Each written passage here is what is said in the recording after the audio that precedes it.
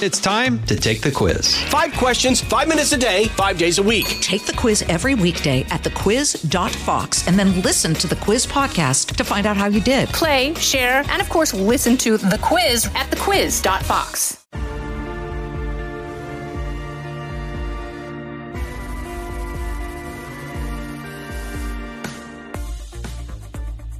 Welcome to this episode of Kennedy Saves the World.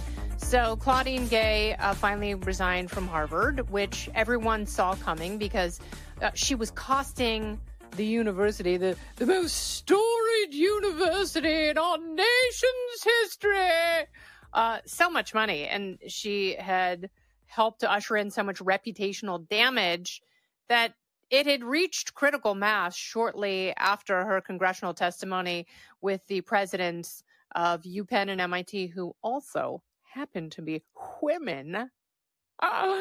Another one of her co-legislators also resigned, Liz McGill from UPenn, because of their disastrous response to questions from Congresswoman Elise Stefanik about the calls for genocide and the rampant anti-Semitism on their respective campuses. And they all did a piss-poor job of answering.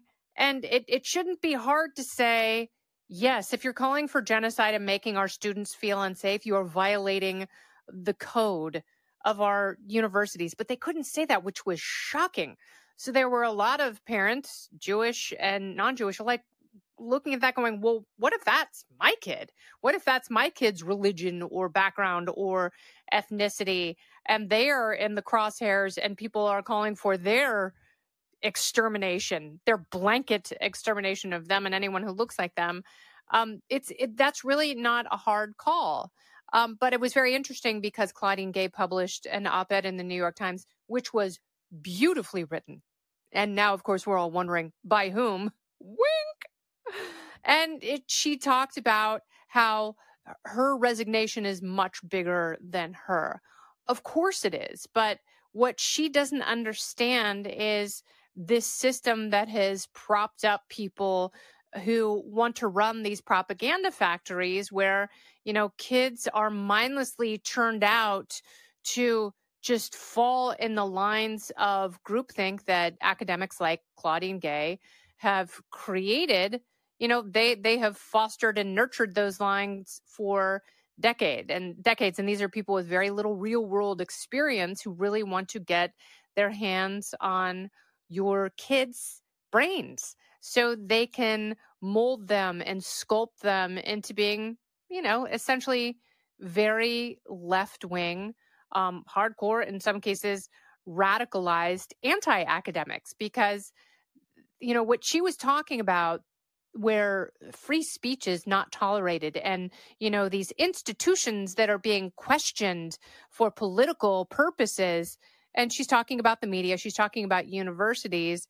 We should always be questioning these institutions, regardless of where we sit on the political spectrum.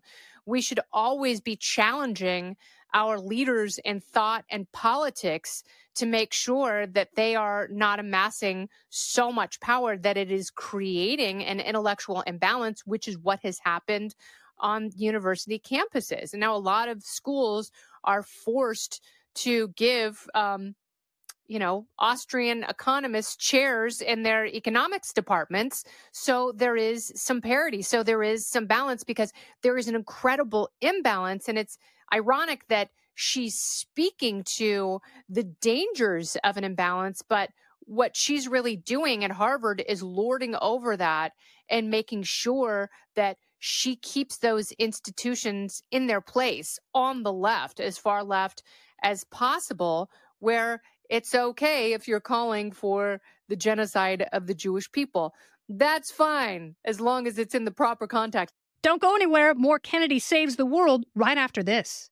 Listen to the all-new Bret Baier podcast featuring Common Ground, in-depth talks with lawmakers from opposite sides of the aisle, along with all your Bret Baier favorites like his all-star panel and much more. Available now at foxnewspodcasts.com or wherever you get your podcasts.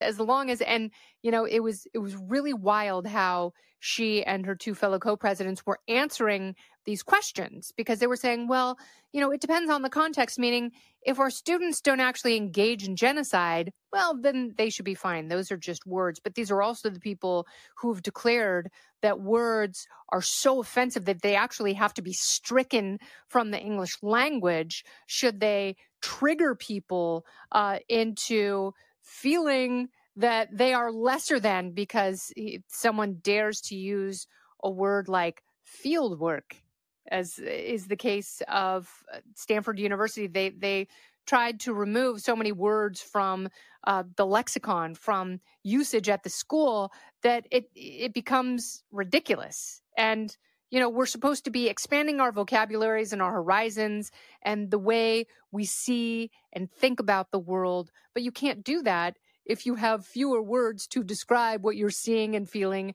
and thinking. So it is very antithetical to what an academic environment is supposed to be. Claudine Gay also complained in this New York Times op-ed that, she and her fellow presidents walked into a legislative trap. And it's like, you are the president of Harvard. You are arguably one of the smartest people on the planet. If you are running that school that has the multi-billion-dollar endowment that kids are literally killing themselves to get into. And I do have a fellow high school classmate who went to Harvard and took his own life while he was there because of the academic pressure. That's why I say that.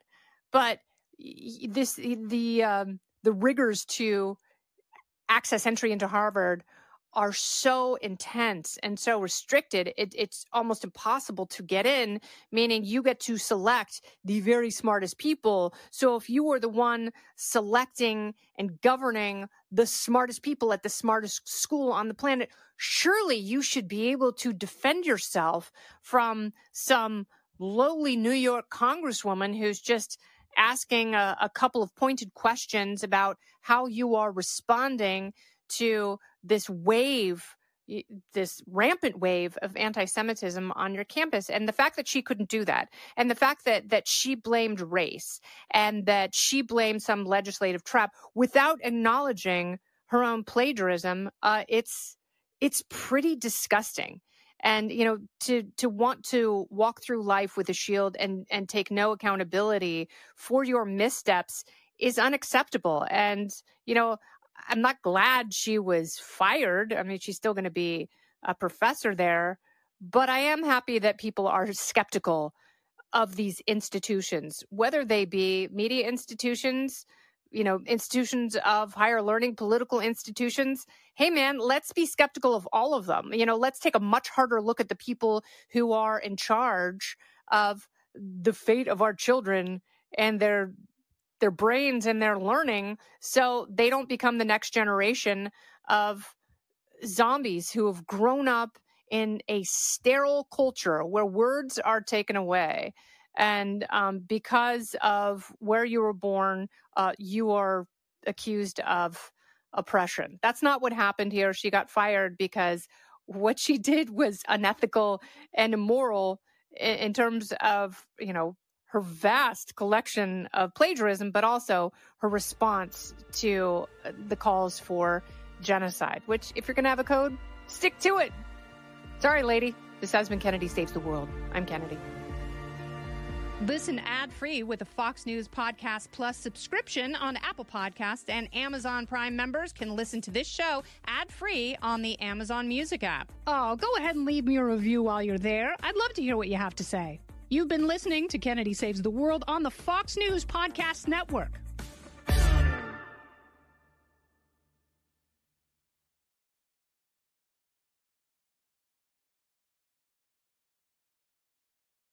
This is Jimmy Fallon, inviting you to join me for Fox Across America, where we'll discuss every single one of the Democrats' dumb ideas. Just kidding. It's only a 3-hour show. Listen live at noon Eastern or get the podcast at foxacrossamerica.com.